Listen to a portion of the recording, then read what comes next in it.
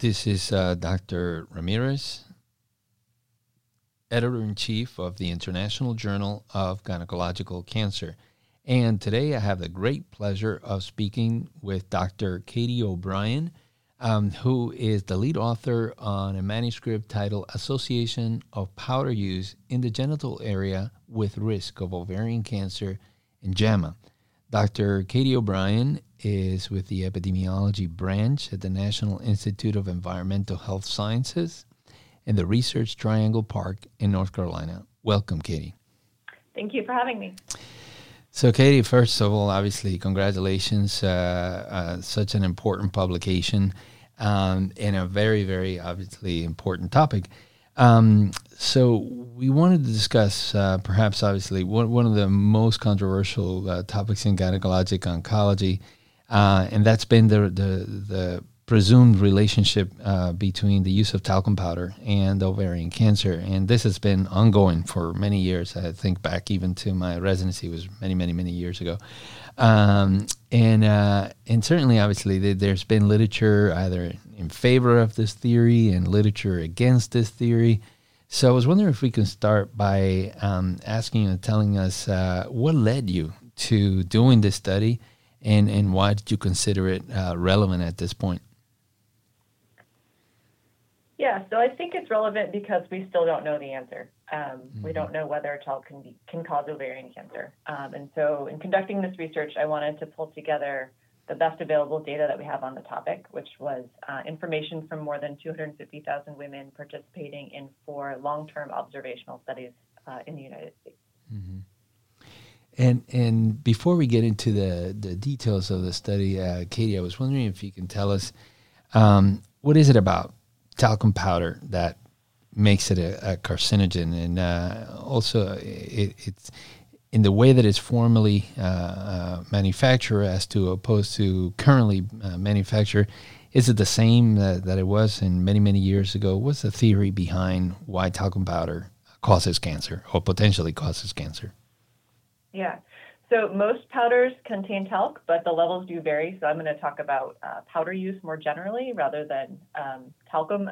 Also, some of the studies asked about use a little bit differently. So powder use is considered a more general term.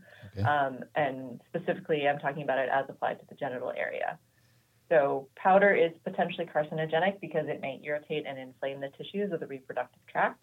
It can be particularly dangerous potentially if it contains asbestos, which is an established carcinogen. And the reason it might contain asbestos is that asbestos and talc are mined in the same location sometimes. And so sometimes you see trace elements of asbestos in the talc.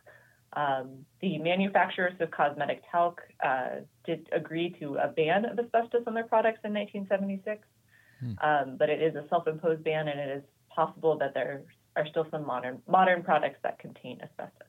Right. So I also wanted to just have a sense from you, your thoughts regarding the literature that's been out there. And of course, obviously, there's been a lot of discussion, debates, some advocating for the validity, some against it. The association of ever use powder in the genital area and ovarian cancer. What are your thoughts, and do you have any criticisms of that literature? Sure.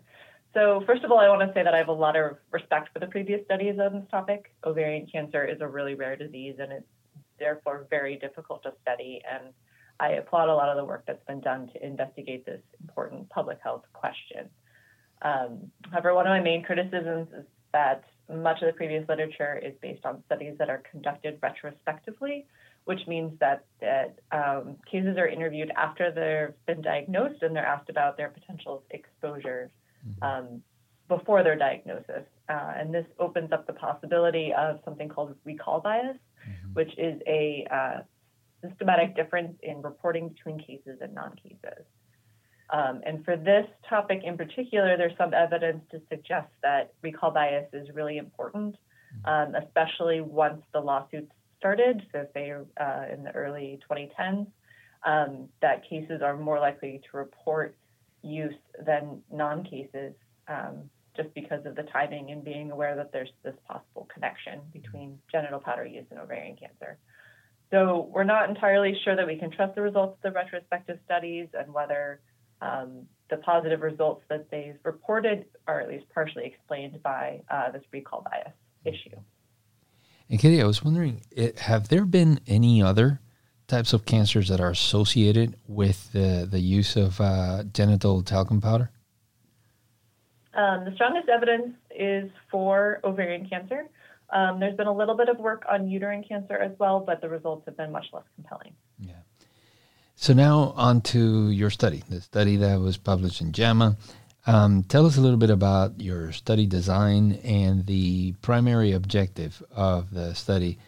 And I was also wondering if you can give us some of the information regarding use that was obtained. What type of questions were asked of the patients that were involved in the study? Sure. So we pulled data from 4 large existing prospective cohort studies. So prospective cohort means that we get a group of women together and we ask them a lot of questions at baseline before they develop any particular diseases that we're interested in studying. And the 4 studies included here are the Nurses Health Study, the Nurses Health Study 2, the Sister Study, and the Women's Health Initiative Observational Study. These large cohorts were all designed to collect data on a number of different possible exposures and outcomes, and therefore collected a lot of information and enrollment, everything from personal and family medical histories to diet to physical activity to smoking and alcohol use, and then more relevant to this topic, possible chemical or environmental exposures. And then for all 4 of these studies, these women continue to be monitored and followed for health outcomes, including cancer diagnoses and mortality. Okay. And you had an identification of subgroups within the study, right? Yes. So we ended up looking at a lot of different subgroups, but one of our initial hypotheses and groups that we were most interested in looking at was women with patent reproductive tracts. And by that, I mean women who had not had a hysterectomy or a tubal ligation. Mm-hmm. And the thinking here is that this group of women might be more important for this research topic because for this association, because patency is required. There has to be this intact path for the powder to make it all the way physically to the ovaries. Mm-hmm. And what were your exclusion criteria? So we excluded women who had a history of ovarian cancer or who had bilateral oophorectomies before they were asked about their powder use. Mm-hmm. And we also excluded women who did not answer the questions about their powder use. Okay. And what were some of the what would you say the highlights of the statistical analyses for our listeners? And I know that obviously it was an extensive analysis, as we can see from the methodology. But I was wondering if you could just highlight some of those. Sure.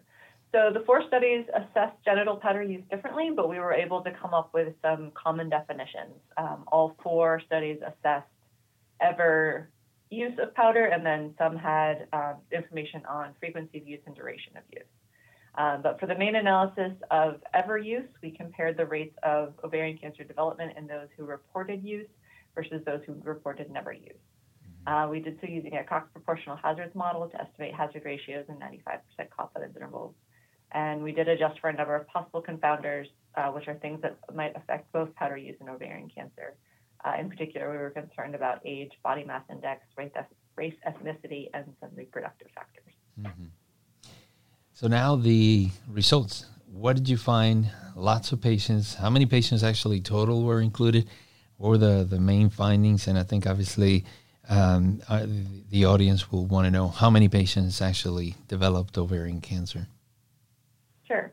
So our sample included just over 250,000 women, and 2,168 of those developed ovarian cancer over the follow-up period, which was a median of 11 years. Okay. And we observed a small positive but not statistically significant association between ever genital powder use and risk of ovarian cancer. Mm-hmm. And one of the things that I noticed was that the reported use of powder varied from one cohort. I believe it was 26%, all the way up to 53% in another cohort. What do you think was the reason for this variability? Yeah, so there are large differences according to the ages of the cohorts. So the two studies with the highest powder use, which were Nurses Health 1 and Women's Health Initiative, consisted mostly of women born before 1945, and then women in Nurses 2 and Sister Study were mostly born after 1945. So it appears it's much less common to use powder over time. And I think that's just a generational trend. Okay.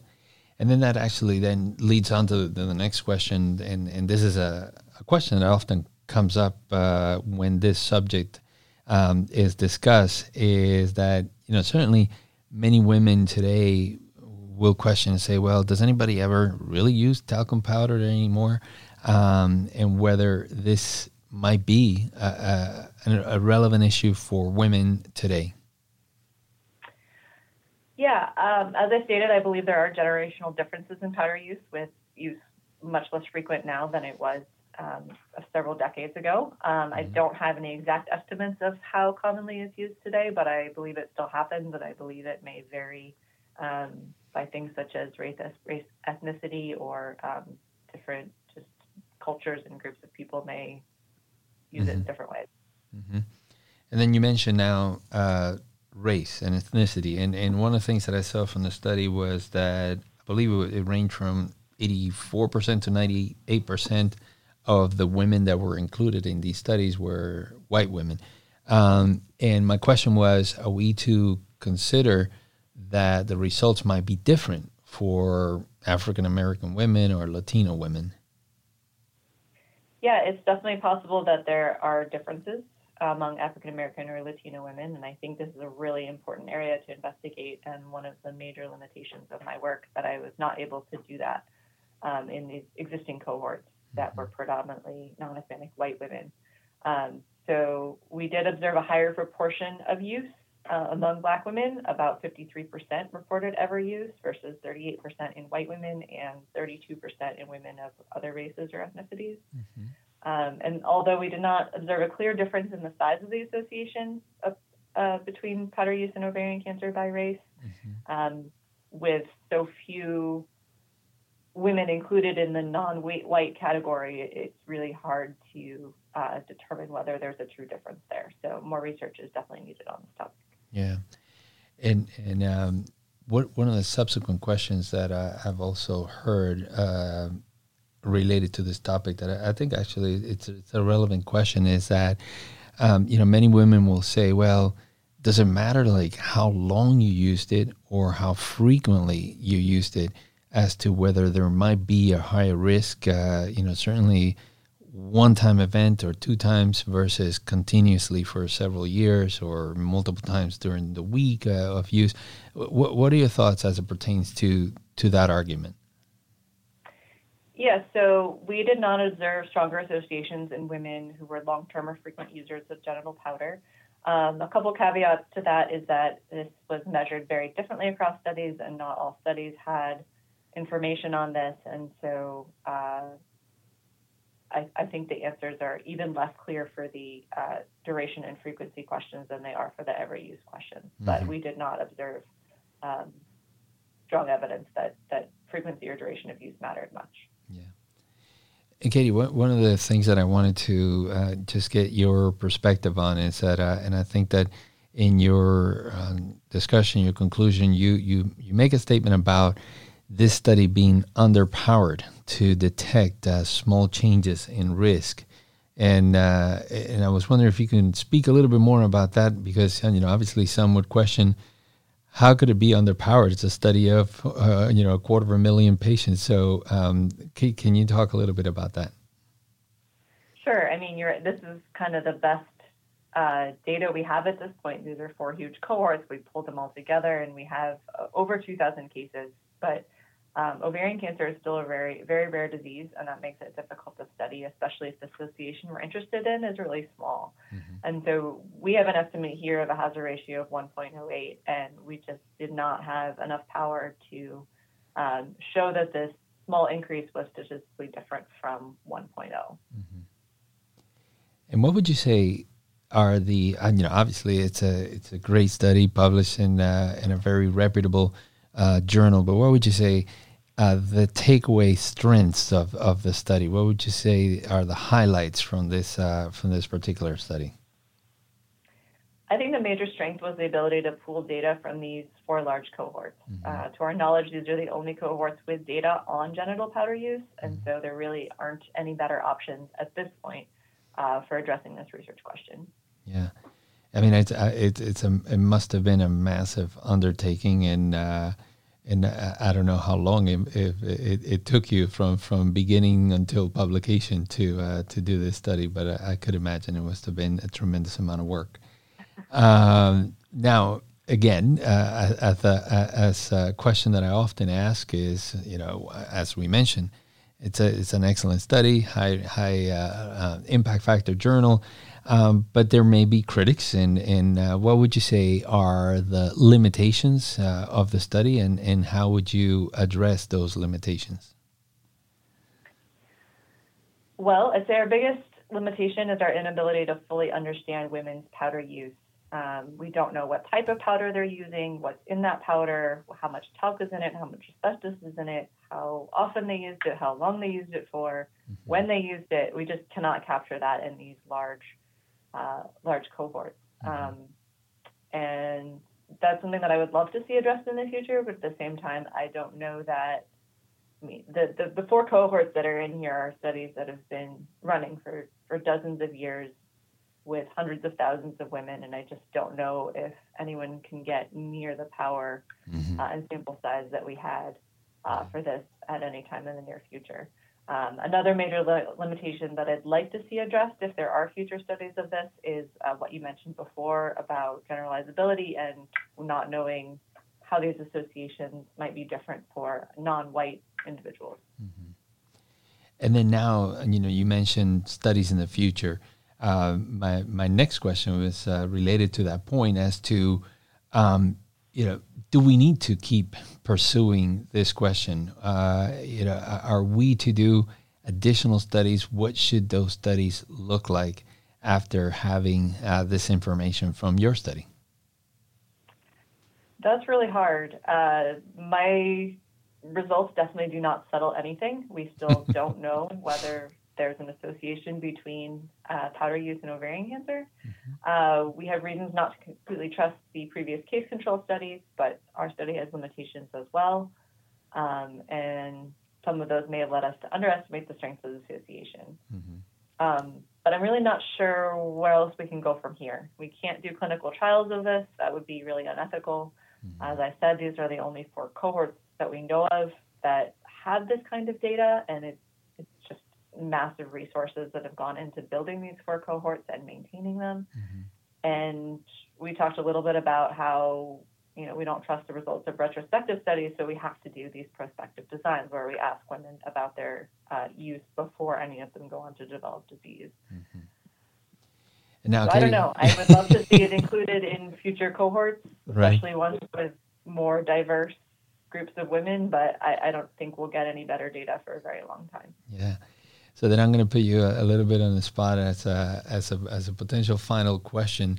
A patient comes in next week and is sitting with us and says, doctor, does talcum powder cause ovarian cancer? Layman's term, how would you answer that question to that patient? I would say we don't know for sure. Okay. And then reference her to contact you. Sure. Yeah, I mean it's a challenge whenever this question comes up, and I think as you mentioned, the generational component, the time frame component. Fortunately, we're not getting this question asked very frequently, but I agree with you. But obviously now we have your study to reference and discuss some of the points that we have addressed here.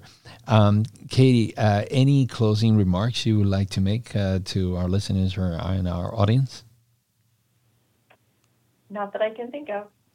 All right. Well, thank you so much for your time. Congratulations again on this really important article. And it's been a really great opportunity speaking with you. Thank you.